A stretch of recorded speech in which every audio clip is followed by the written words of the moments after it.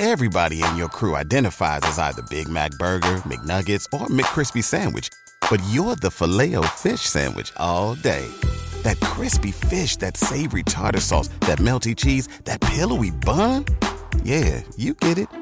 Every time. And if you love the Filet-O-Fish, right now you can catch two of the classics you love for just $6. Limited time only. Price and participation may vary. Cannot be combined with any other offer. Single item at regular price. Ba-da-ba-ba-ba. This show is sponsored by BetterHelp Online Therapy.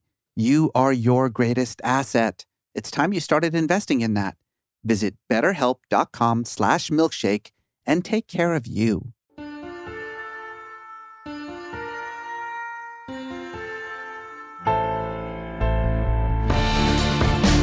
Welcome to Metaphysical Milkshake, the show where we go deep, we get weird, and we search for the meaning of life along the way.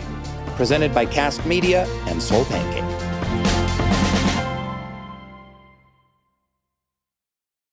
Hi there, I'm Rainn Wilson. And I'm Reza Aslan, and it's time for the sequel. Reza. The sequel is never as good as the original. This is never gonna work. This time, I'm telling you, this is the Empire Strikes Back of podcasts. It's gonna right suck. now. Is it gonna be the Godfather 2 of podcasts? It's gonna be the Godfather 2 of podcasts. Okay. A superior movie. Okay, let's give it a try. Time for the second half of our conversation with Rob Bell. Cue music.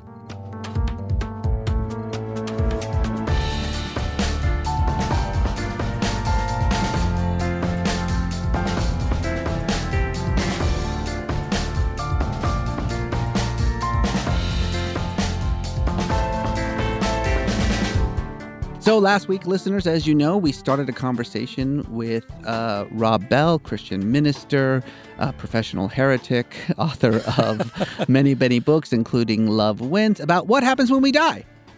And we just could not get enough of our conversation.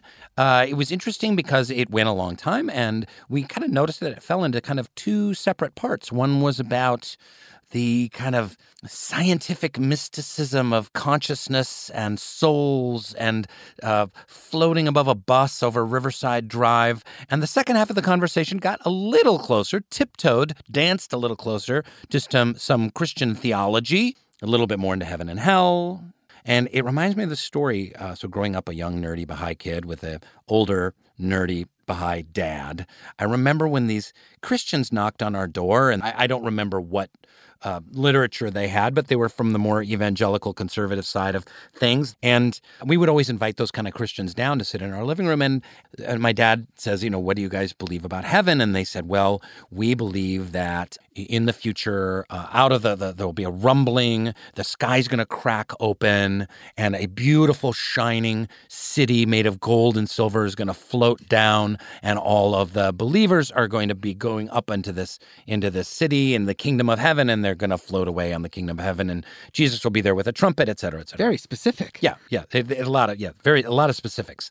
Now, I know all Christians don't believe in this, but this particular group of people that came to our house did in the late 70s. And then I remember my dad said, well, we're Baha'is, and we believe something similar. And they were like, oh, yeah? And we're like, yeah. The sky splits open, it cracks open, there's kind of a rumbling, but then out of the hole in the sky falls bricks and mortar and hammers and nails and planks, and then a piece of paper floats down, and it says, Kingdom of Heaven, build it yourself kit. So and that didn't go over so well, but I think that's a little bit more where Rob is headed about creating our own heaven and creating our own hell. And so, dear listener, without further ado, part 2 of our conversation with Rob Bell.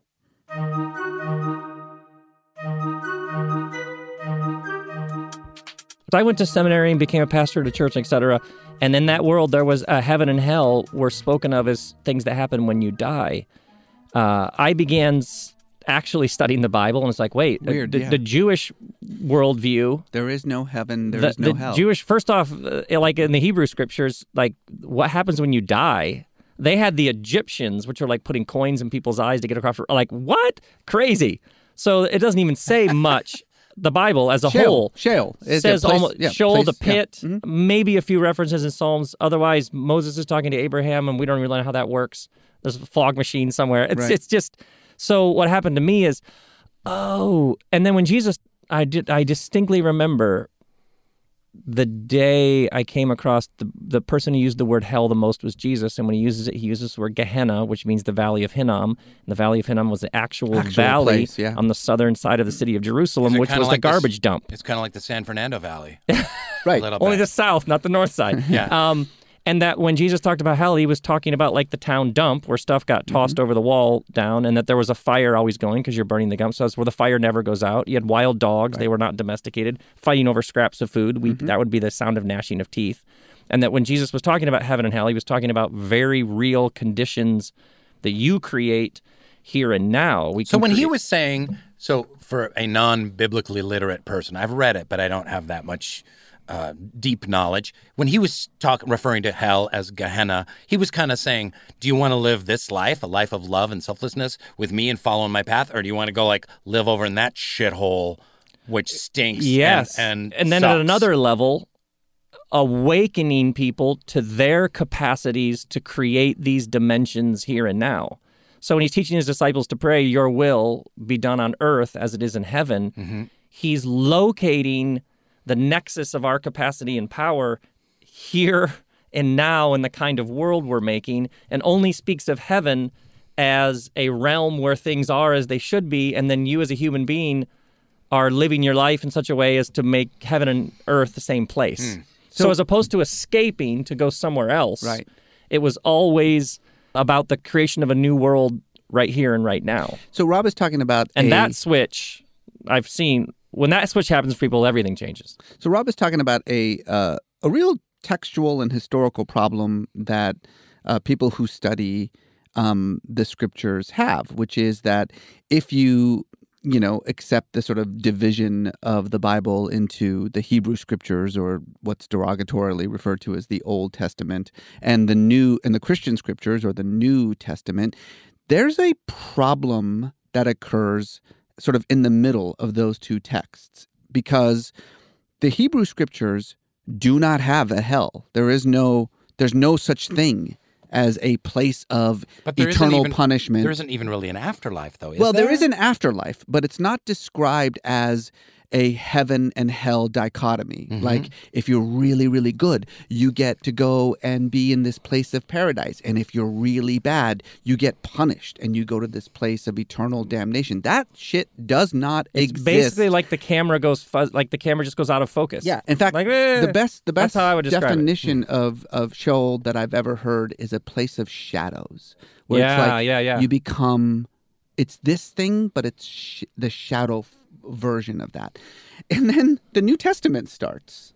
And from the very start of the New Testament, from the, Gospel of Mark, suddenly it's just assumed that there is a paradise and damnation. Now, there's a lot of conversations about what the hell happened. Like, what happened that caused this sudden shift? Some people say exile, which I'm sure you're familiar with. Exile. Some people say Iran. People say Iran was the problem. Like, the Persians showed up and the saved Zoroastrians? the Jews. The Zoroastrians, who have a very clear duality, a very clear understanding of heaven and hell, of a good God and an evil God, of darkness and light, that there are two equal and opposing forces, that there is a God of good called Mazda and a God of evil called Ahriman. The Persians, of course, saved the Jews from exile, gave them, the treasure back, sent them back to their homeland to rebuild the temple. Cyrus is the first and only non-Jew who's called Messiah, Cyrus the Great, in the Bible. And so some scholars, myself included, will say that, these Jews were so affected by Zoroastrianism that they just accepted that cosmology and created heaven and hell and et cetera, et cetera. I think it's like, can I toss in something here? You also have, this is Rabbi Shlomo. He's a good man. He has 7 sons. And in the exile, they lined him up with his sons. And then in front of him, gouged out his 7 sons' eyes, slaughtered him in front of his wife. He was a good man, did right. There's got to be some way this To pay gets him made back. right. Yeah. If this is just it, we're cosmically hosed. Whatever the answer is, So you're absolutely right. There's a psychological as well as a political Yes, dimension that's what I was gonna say. all shapes together it's a construct. to form. Yes, it's a exactly. construct. Whether it's a historical or psychological or political, it's a construct. Because what we do know is that for most of human history, the afterlife was envisioned as just a version of this life. Maybe a better version Happy of this hunting life. grounds. Yeah, like if you were a slave in this life, you'd be a slave in the next life. If you're a warrior in this life, you'd be a warrior Whatever in the next frustrated life. desire you can't get met Yeah, now, exactly. if you do the right thing later, Yeah. go for it. And then suddenly there's now this split, right? The ultimate fork in the road. Right? Yeah, absolutely. Where some of us go one way and some of us go the other way. And that's where we're landing now, right? So you got into some trouble. You are a heretic. Because it's completely You went to absurd. Christian jail. You went to Christian jail. You saw this fork in the road, and what you said from not just a place of reason, because I think reason and logic had a lot to do with how you came up with this idea, but also from a place of just theology and spirit. Said, wait, that left turn doesn't make any sense. It's The actually idea, and it's actually very destructive in the world right now. yeah. Tell us a little bit about that, if just to kind of. Well, I noticed bring the us up people to- who talk the most about heaven and hell when you die didn't talk about hell on earth right now. And even reading the Gospels, Jesus comes back again and again to this world and the kind of world we're making and our power and capability to actually shape things. What does he Kingdom of say God about is that? within you. The kingdom of God Kingdom is of- here. Yeah. So what are some quotes around that? Well, first off, when he's teaching his disciples to pray, which is sort of the give us this day our daily bread, the idea, your will be done on earth as it is in heaven, was like, wait. I remember I was like mid-20s, like, wait a second. He's not teaching them how to get into heaven. At some level, it's sort of crude, but he's teaching them how to bring heaven here, even if that's spatially. Yeah. Like, oh, so he keeps speaking of these dominant systems, the Roman system, the religious system, subverting it with a new order, not based on those hierarchies. So the tax collector is hated, is welcome to the table. The leper who can't be touched is touched. Like whatever system's been put in place to push people to the edges, he always goes to the edges and brings them back to the center again and again and again and again. So it just turned everything upside down for me. This is about walking a path now. A friend of mine was in Jerusalem walking with a very, very well-known rabbi and said to him, what do you think happens when we die? And the rabbi said, oh, that's not an important question. And then just kept walking. Like, well, That is quintessential Absolutely. Judaism right there. absolutely, absolutely. So that rabbi would say, why am I good? Because I'm supposed to be good. Because there is no reward for my goodness. I'm going to end up in the same place as somebody who's not good. I'm going to be a good Jew because that's what God demands of me, and I want to do what God demands of me, not because I think he'll give me a lollipop afterwards. Right. It's a better life now. Whereas at some level. Christians, Baha'i, Muslims, it's a completely different viewpoint. Like no matter how enlightened you may be or progressive you may be in your thought, fundamentally, there's a lollipop at the end of this thing. Yeah, Why am I yeah. good? Not because I'm just supposed to be good, because that's what it means to love God. I'm good because when I die, I don't want to burn in hell. I want, that like reward. It's all about reward and punishment. And what does that do to the soul when that's Well, I've how always you're said thinking? when it's like because I wrote a book about this, and people would say, well, then what's the point of being good? So hell then and heaven became, and I'd always say, I love my wife Kristen. I didn't marry Kristen and propose to her by saying, I don't want to be with Phyllis. You know what I mean? Like that's the highest thing is I don't want to be with her. Yeah. So will So I you? guess it's you. Yeah. But I noticed how deeply in people's almost like cellular structure, you don't want to go there, do you? Mm. Which is such a complete neurological shift from, is there a joy here now that's possible? is there a life and a vitality and is there a hum? Is there a sacred hum built into the thing that I could actually take part in? That's a completely different set of questions. I also noticed the Roman Caesar mints these coins. Caesar is Lord. Peace through victory. And the Roman Empire, from everything from England to India, just flattens everything in its path. And what's fascinating to me about the Roman Empire's military slogans was peace through victory, which is, it's peaceful because everybody who is against you is dead. Right. Yeah. So as I began peaceful. to see what this first century itinerant Jewish rabbi is doing, is there was this larger thing happening in the world, which was this dominant military machine. The world had never seen anything like this before. And the slogans, one huge slogan was Caesar is Lord. Mm-hmm. And so Caesar would conquer a new land, and then Caesar would return to Rome and announce, I've conquered a new land, which means I can tax some people to build a bigger.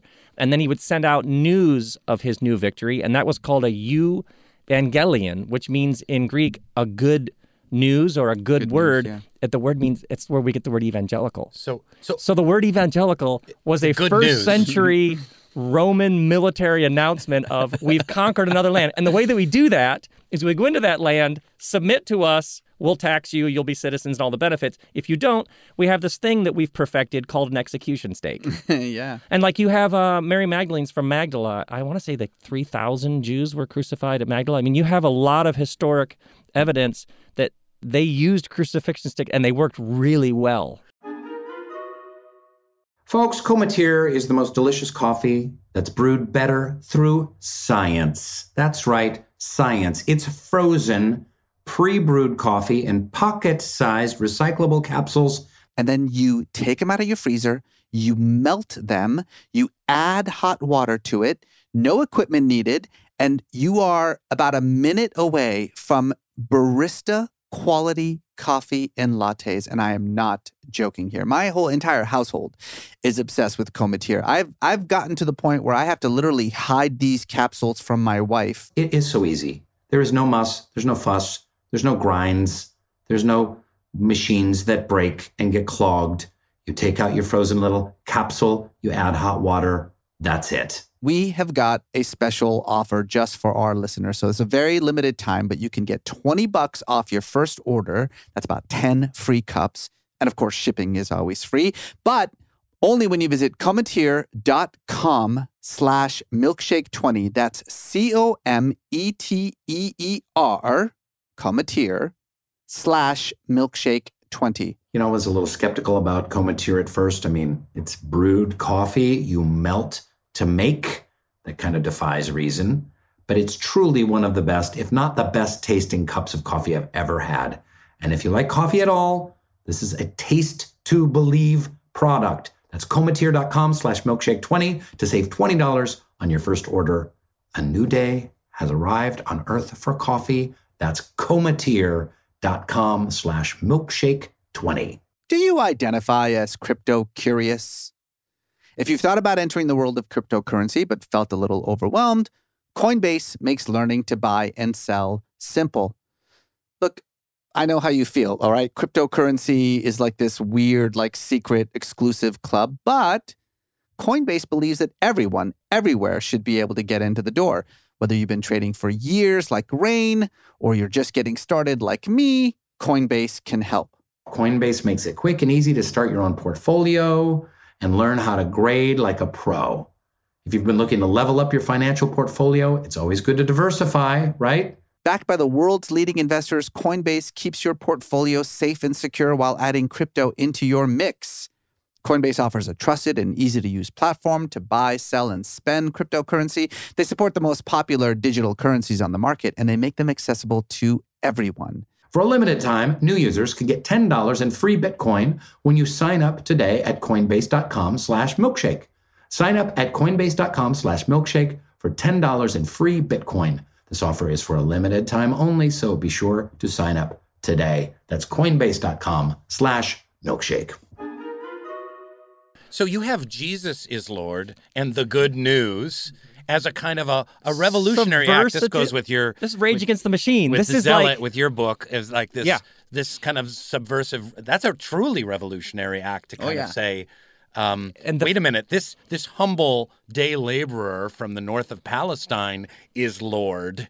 and this is the real good news, and it must have just blown some gaskets. So you can see why people like Rez and I, who have sort of read some of this, the idea in present modern culture that Christian is aligned with American political right empire is insanity. It's absolute insanity. I literally had periods where I was like, because I started a church and it got really big, do I just leave this thing? Because I am reading these texts, talking these ideas. So then the Jesus question becomes, who is Lord, Jesus or Caesar? In some ways, the New Testament, that's the question these first Jesus people are asking the world. How do you make a better world? Do you make a better world through coercive military violence? You bomb us, we bomb you, drone strikes. Or is the world made better through sacrificial love? So the Eucharist, the communion table, we have this table. Caesar throws out bread, but we have a table where we have this meal. We go around, make sure everybody's rent is paid. Who's making a better world? How is the world made better? Which to me it's still the question. Yeah. Which is why the current state, and so for me as a pastor in a whatever Christian church, it was like, I just walk away from this all the way, or I double down on this thing is so off the rails. It's so far from its origins. It has so bastardized its roots.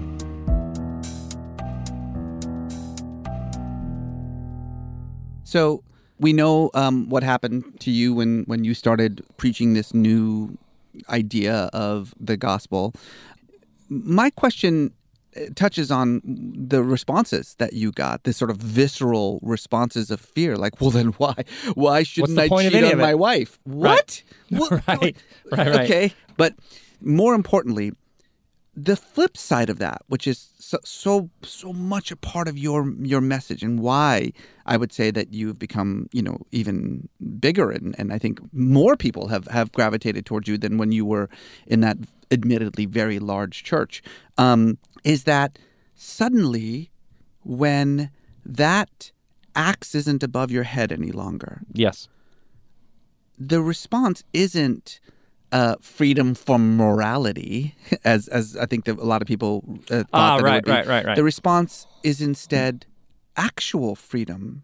Is it not? Tell us what happens. What happens to a Christian when heaven and hell are no longer on the table in the sort of traditional dichotomous way? What happens? First I would point out that what I kept experiencing is this is in the water stream of Western culture.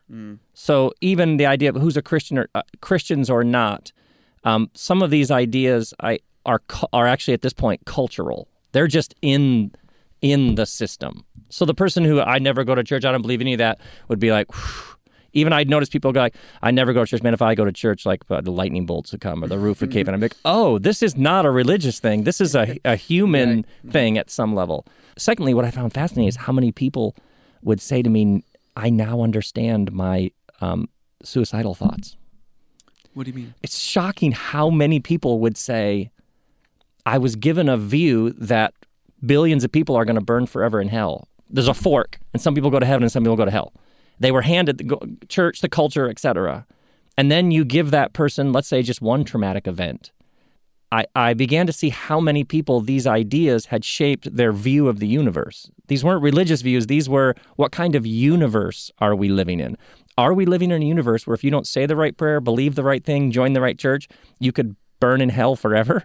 That's a cosmological statement. And I noticed how many people, when I would begin to lay out where these ideas of heaven and hell and where some of this got all turned around, would go, oh, that's why something within me wonders whether it's even worth it.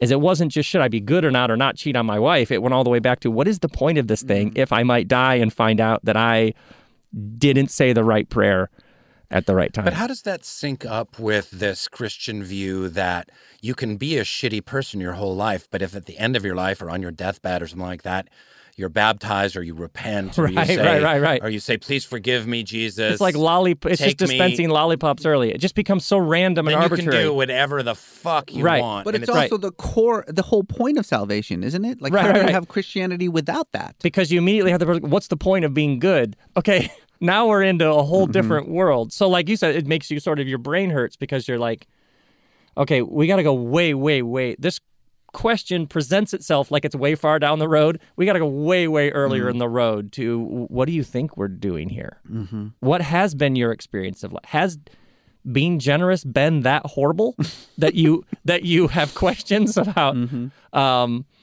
And what I also noticed when we brought it to this moment is that it put people, well, what happens when I die? What happens? How does everything get sorted out?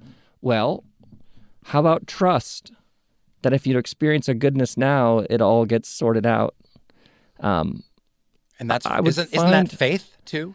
Yeah, and faith greater than a Christian faith, a faith that there is a goodness in the creative juice of the universe, and that there's a plan, a vision, and I actually a resolution. Think this is a seismic shift from fear management to faith, and I actually think it involves limbic, like early reptile brain.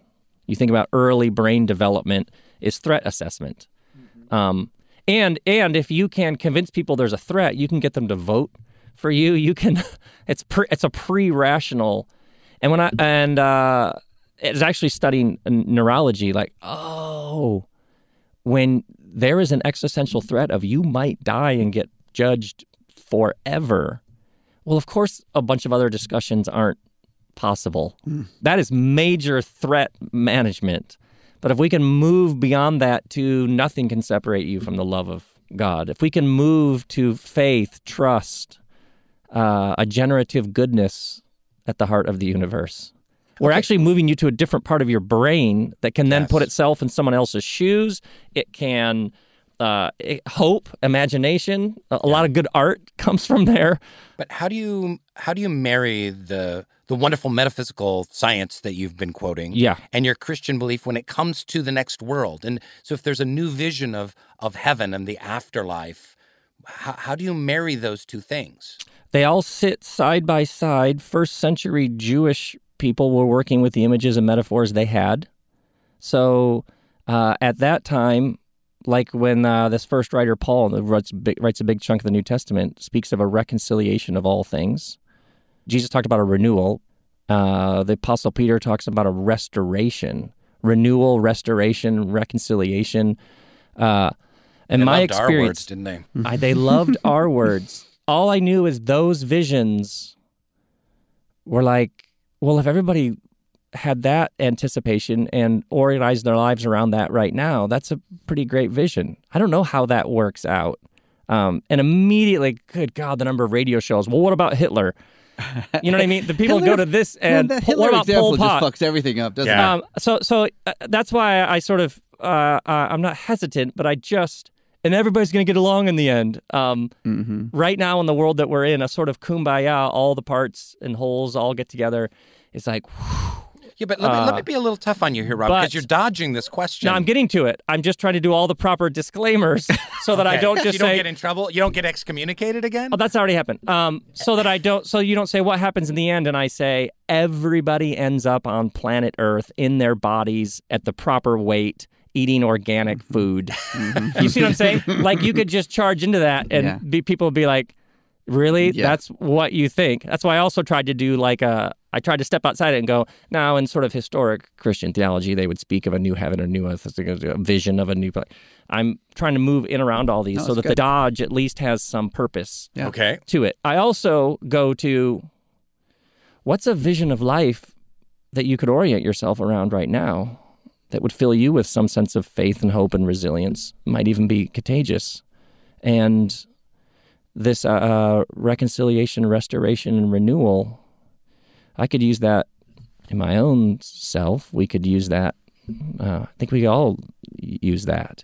So how does Jesus do that? How does God fit into that? When I was a kid, my parents would take us to church. So I would hear the Jesus stories.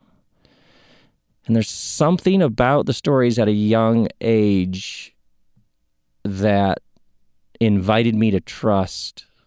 There's more going on here. We're going to be okay. It did something to me at some heart cellular level. These stories imprinted on me a grace you're kind of jacked up, but it's also good that you're here. So you're talking about the story behind the story. Yeah. There's a story behind the Something specific happened to me stories. in an early age. It's good to be human. It's good to be human. And I'm fascinated with how many people it's good to be human is a new concept. Sometimes disruptive. Sometimes it's like oxygen, and they realize they've been choking, suffocated. It's good that we're here. It's good that we're human. How does it all? I mean, you have endless metaphors for what happens to the ways that we've hurt each other, the ways that we've made a mess of things. Sins is the big word. Something imprinted on me. You're okay. Grace, you're okay. So follow this path. So I love that. That's why I dodge with something really complicated, and then something childlike and simple is some days I need that, and some days I need the other.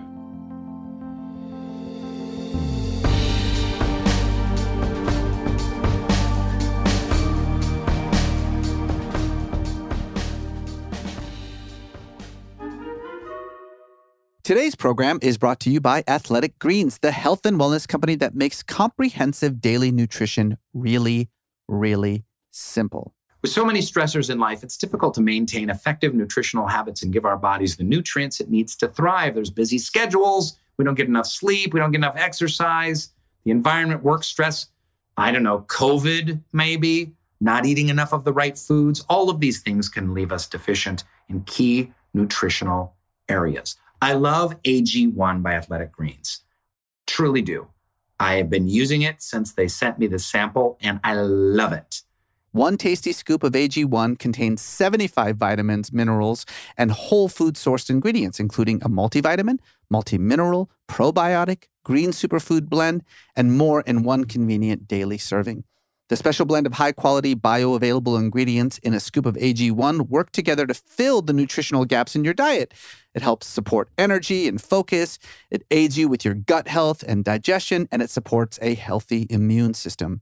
Join the movement of athletes, lifeletes, that's me, moms, dads, rookies, first-timers, and, everyone in between, taking ownership of their daily health and focusing on the nutritional products they really need in the simplest manner possible. That's essentialist nutrition. And to make it easy, Athletic Greens is going to give you an immune-supporting free 1-year supply of vitamin D. I have mine right here. And 5 free travel packs with your first purchase if you visit athleticgreens.com/milkshake today. Again, simply visit athleticgreens.com/milkshake to take control of your health and give AG1 a try. Have you looked in the mirror recently? Really looked in the mirror? That beard you grew out over the last year, it was a hot new thing for you, a little pandemic experiment.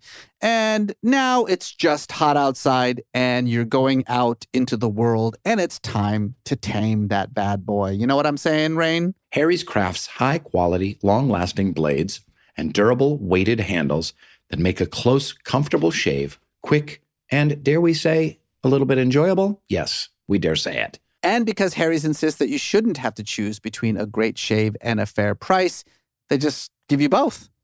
Refill blades start as low as $2. Easy decision. You know what's even easier? New Harry's customers get their starter set, which includes a 5-blade razor, weighted handle, foaming shave gel with aloe, and a travel cover. All of it. It's a $13 value for $3. I have been using Harry's razors for years. Yes, I know I have a beard right now, folks, but I got to shave my neck occasionally and the little stray hairs on my cheek. I love the weighted handle of Harry's. The blades are really sharp. It's very, very convenient. I highly recommend it. There's never been a better time to try Harry's. So go to harrys.com/milkshake to get their starter set for just $3. It's 100% satisfaction guaranteed. You got nothing to lose. Go to harrys.com/milkshake right now, and you can get the special offer. That's HARRYS, harrys.com/milkshake.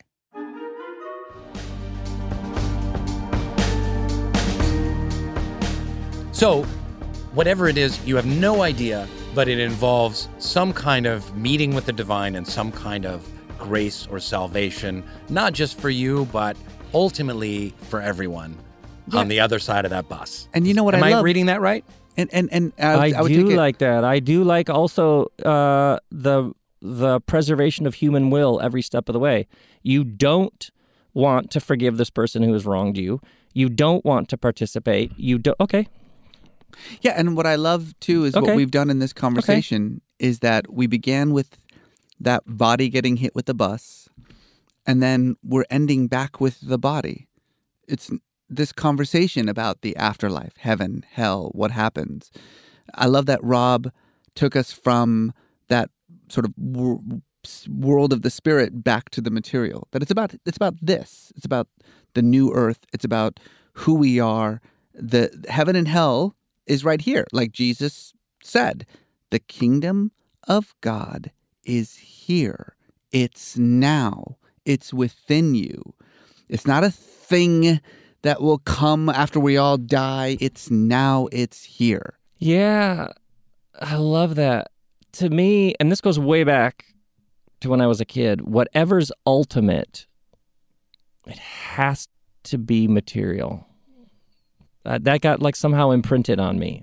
The mystery is born in bodies. So like floating above the bus and all that, to me, there's something about the body that's integral to the whole thing. And so many people, the word spiritual means leave, other than, you know what I mean? It denigrates the material. So many expressions of spiritual get woo-woo, they get squishy, they get floating 6 inches above the earth. You're going to die. It's evacuation theology. When you die, you leave this place. It's all going to burn. But to me, if it's ultimate, then it is embodied. I mean, music, sex, food, surfing, like all the juice, which is why what happens But then couldn't there be... other realms, to me, other dimensions. That's poppycock. Because it's like you ask the baby, let's go back to this metaphor. You go back to the baby in the womb. We're going to go to a place where there's Martin Scorsese movies and the smell of lavender yes. and there's tacos. Yes. And the baby's going to be like, no, why do I need all that conjecture? I'm fine right here. I've got squishy juice and I'm in the womb and I can hear the boom of music outside. I'm just fine. Like, we can't comprehend that. And there may be an entire other way of being that I'm not saying it's anti-body or anti-material, but it's some other blossoming into some new space where there's some version of surfing that's way better. Look at the version of music a baby has in the womb compared to a version of music we have when we're at a Radiohead concert.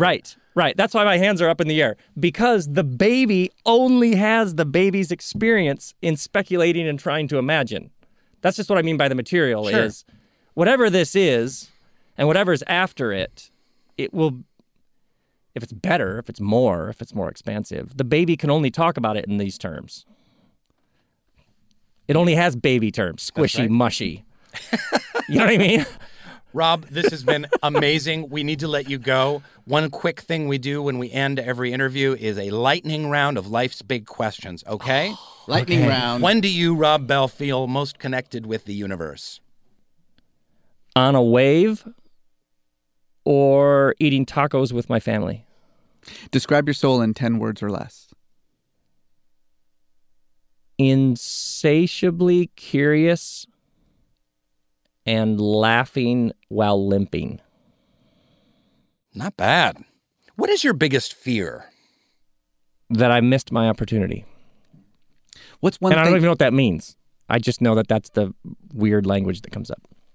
What's one thing that you hate? Being disrespected. Me too. I fucking hate that. I throw myself into this with everything I have. Yeah. Like you. Like, this has been a long road of this is where the joy is, giving it everything I got. And yeah.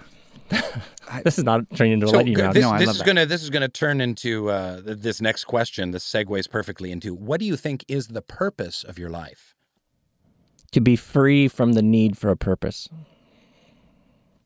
What's one thing that you know for sure? that tomorrow does not have to be a repeat of today. When was the last time you ugly cried? Within 2 weeks. Can you tell us about that? Any deets? Grief over an unresolved situation that's now a decade in the works, and there's nothing right now that I know of to do, so it just sits there unresolved. It's like the person who's not at the party, and there's nothing you can do about it. And then you question that belief. Maybe there is something I can do, and you just keep coming back to, I just have to sit with this unresolved, and my heart can barely take it. Yeah. And then finally, what is your life's big question? Is this all part of it? Like the pain, the Trump, the environmental degradation, is this all part of some larger integration? That, because I know from my life, the stuff I look back on that was a mess, I'm like, where would I be without that? So I know at a deep personal level, if I ask you, give me the 4 or 5 moments that most affected who you are, shaped you, formed you, you would not tell me like, I went to Gulf Coast, the weather was pretty nice. You know what I mean? I got a new pickup truck. No, you'd tell me loss, pain, suffering, you got fired, you didn't get that, you didn't get that. So I know at a deeply intimate personal level, when I look back on the things that I don't want to use the word grateful, but that is the word. It's counterintuitive. So then is this whole thing that on a mega scale? And I can't even fathom that, and yet that's what it looks like. We're in a 3-dimensional, soul-growing laboratory. Thank you. Yeah. So is all this get integrated? Because there's too much that I don't know how that could ever be integrated, but I didn't know how it could happen in my life. So it always makes for a better story. You're at a dinner party, there's some guy at the table who's like, I was pretty good when I was young, then I tried some new stuff, I was really good at that, then I branched out, I was awesome at that. Get that guy. I don't want to have dinner. But there's a lady who's like, I walked uphill both ways in the snow with bare feet, and we're like, okay, Carol here. Yeah. But forget Wayne over there, that guy. So I just know how it works at like a dinner party. You get knocked around, and that's where you find the grace and the love, and that's what makes the story good. You brought a lot of grace to this conversation, and I loved it. I had a blast. Rob Bell, thank you so much.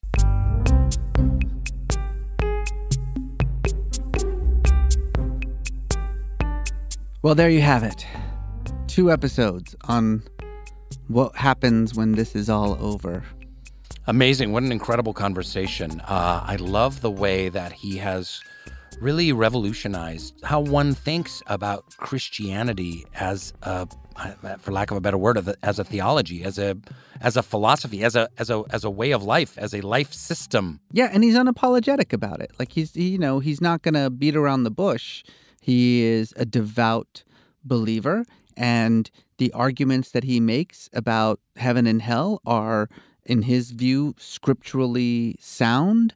And, damn the consequences, if you would. I love this thing he kept saying about how, in speaking to many Christians, the ones who were speaking the most about heaven and hell seemed the least affected by the hell on earth or the suffering of people on earth. Yeah. What an interesting dichotomy. I'd never really thought about that before. I mean, we're kind of seeing that in the American political system right now. The bottom line is this, and I think he said it perfectly. This is all conjecture. Like, what are we even talking about? Yeah. None of us knows what the hell we are talking about, but it's fun. Maybe the atheists are right. We keel over, lights out, that's it, end of story. Very well. Either way, the story that we have here on this planet is pretty darn clear, whether you're a person of faith or not, and that is to alleviate as much suffering as we can. Mm-hmm. Focus on this world, not the next one. I love the 3 R's he referenced to: reconciliation, restoration, and renewal, from the 3 kind of central philosophers of the Christian faith. That felt really practical in a way as well. And look, in the end, the answer is we don't know, and maybe the mystery is more important. Maybe the question is more important. So, dear listeners, tell us, what do you think happens when we die? Are you a religious believer? Do you believe in heaven and hell? What does heaven and hell even look like? If you're a Christian, we'd love to hear from you too. Like, do you think Rob has it wrong?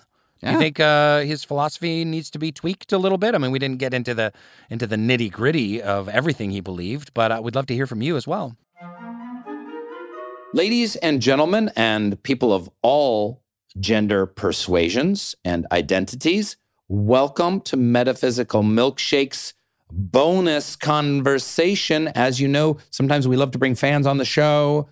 You can write us on social media. You can leave a positive, I hope, Apple Podcast review with your life's big question.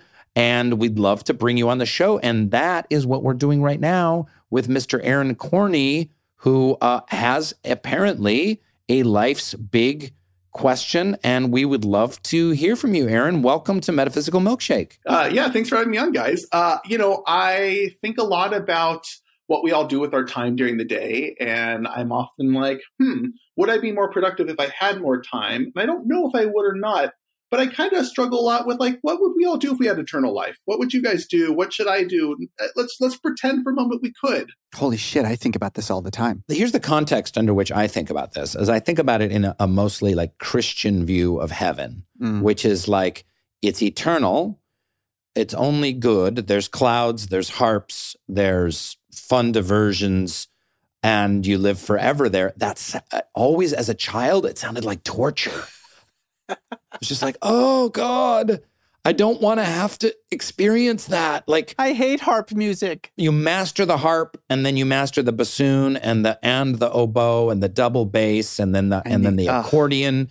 So to me, like, eternal life seems like a kind of torture, which is why I think the only answer to an afterlife, let's suppose we're not just kind of meat suits and we die and our consciousness switches off like a light switch, but we progress into another plane of being, that we have to move into timelessness, where time is not this kind of constraint on us, that this plane is beyond time and space. Because any other answer is like, it's horrible. I couldn't live forever. I don't know what even thinking about it right now, like I'm getting high blood pressure. You really think about this in spiritual terms. I think about it fully in material terms. I always think about like living forever on this earth. Like Vampire Lestat or something like that? Like Vampire Lestat and just as sexy. And what's funny is my sort of primary motivation for it is curiosity. Like, I just want to know what happens next. I want to know what happens next. It's like the same reason why I can't go to sleep at night, because I'm like, one more episode. It's like, it's midnight. It's time to go to sleep. Okay, but just one more episode and then I'm going to sleep. Like, I can't help but think about life in that way, where I'm like, one more episode. Until we have flying cars, okay? I want to experience it. I want to feel it. This was a very strong impulse in my younger years. And I'd like to say that, with old age, I have matured somewhat, Rainn. Wow. I now understand the value, of the time that we have on this earth. And I want to use, the time that I have in the best way. And of course, with my family, that's the thing they always say about like the immortality, like the curse of immortality. Like, can you see your family members grow old and die while you remain young and incredibly handsome forever? And I'm like, maybe.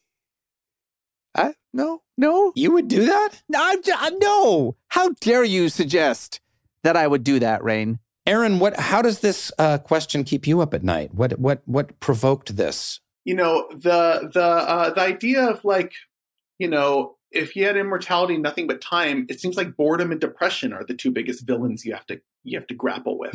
So I would think about that, right? At some point you run out of things to do. So, you spend time with your close ones. And then when they're gone, what do you do with that? You don't want to get depressed. You don't want to get bored. So like, what is there to expand on? So you got to find projects. You got to like think about like science and like, how can you help with long-term scientific research? But I actually was thinking about this before getting to talk to you guys right now. And I actually think I would focus a lot on like, I know it's altruistic, so we have to see in practice if I get to do this. But getting to teach life lessons, because I think we see the biggest problems happening of people who don't want to read history as much and study it as much, but there's always some spokesperson. So I think I'd become some kind of shamanic guru who people would listen to, and I would try and use that for good to teach lessons and take use the takeaways. And I don't know. I volunteer you to get your neck bitten and become Vampire Lestat / Aaron Corney. Well, that was the last thing on my bucket list for this year, is to have you tell me that. So thank you. Aaron, thank you so much for coming on Metaphysical Milkshake. I love the fact that we took care of one of your bucket lists. This is what we do here. I appreciate it. I take it all back. If I had all of eternity, I'd spend it on this call with you guys. Oh, that's sweet. What about a podcast that lasted forever? That's called the Joe Rogan Experience. Thank you very much, Aaron. Thanks, guys. Good night, everybody. Good night, everyone. Thanks, Aaron. So find us on social. It's our personal hell, but we're happy to go there for you. At Reza Aslan. Find us in the hell of social media. That's right.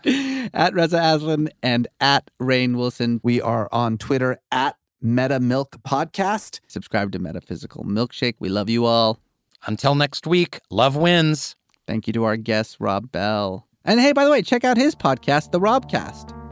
Good idea.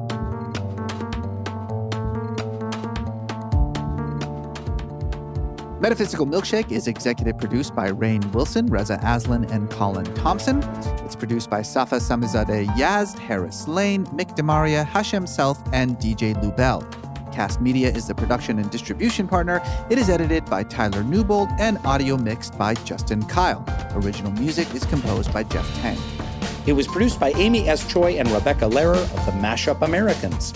Associate producers are Jocelyn Gonzalez, Lindsay Cradowell, Sarah Pellegrini, Mary Phillips Sandy, and Shelby Sandlin.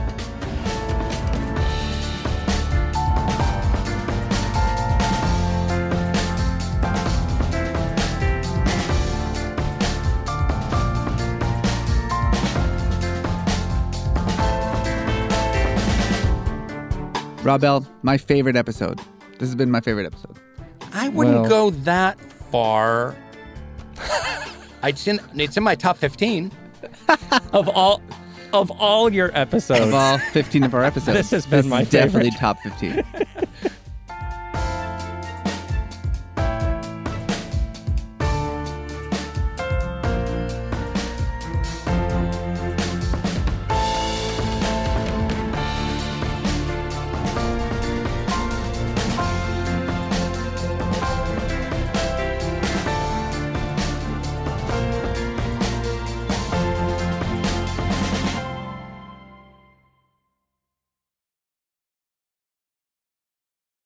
Lucky Land Casino, asking people, what's the weirdest place you've gotten lucky? Lucky? In line at the deli, I guess? Aha, in my dentist's office. More than once, actually. Do I have to say? Yes, you do. In the car before my kids' PTA meeting. Really? Yes. Excuse me, what's the weirdest place you've gotten lucky? I never win and tell. Well, there you have it. You can get lucky anywhere, playing at LuckyLandSlots.com. Play for free right now. Are you feeling lucky? No purchase necessary. Void where prohibited by law. 18+. Terms and conditions apply. See website for details.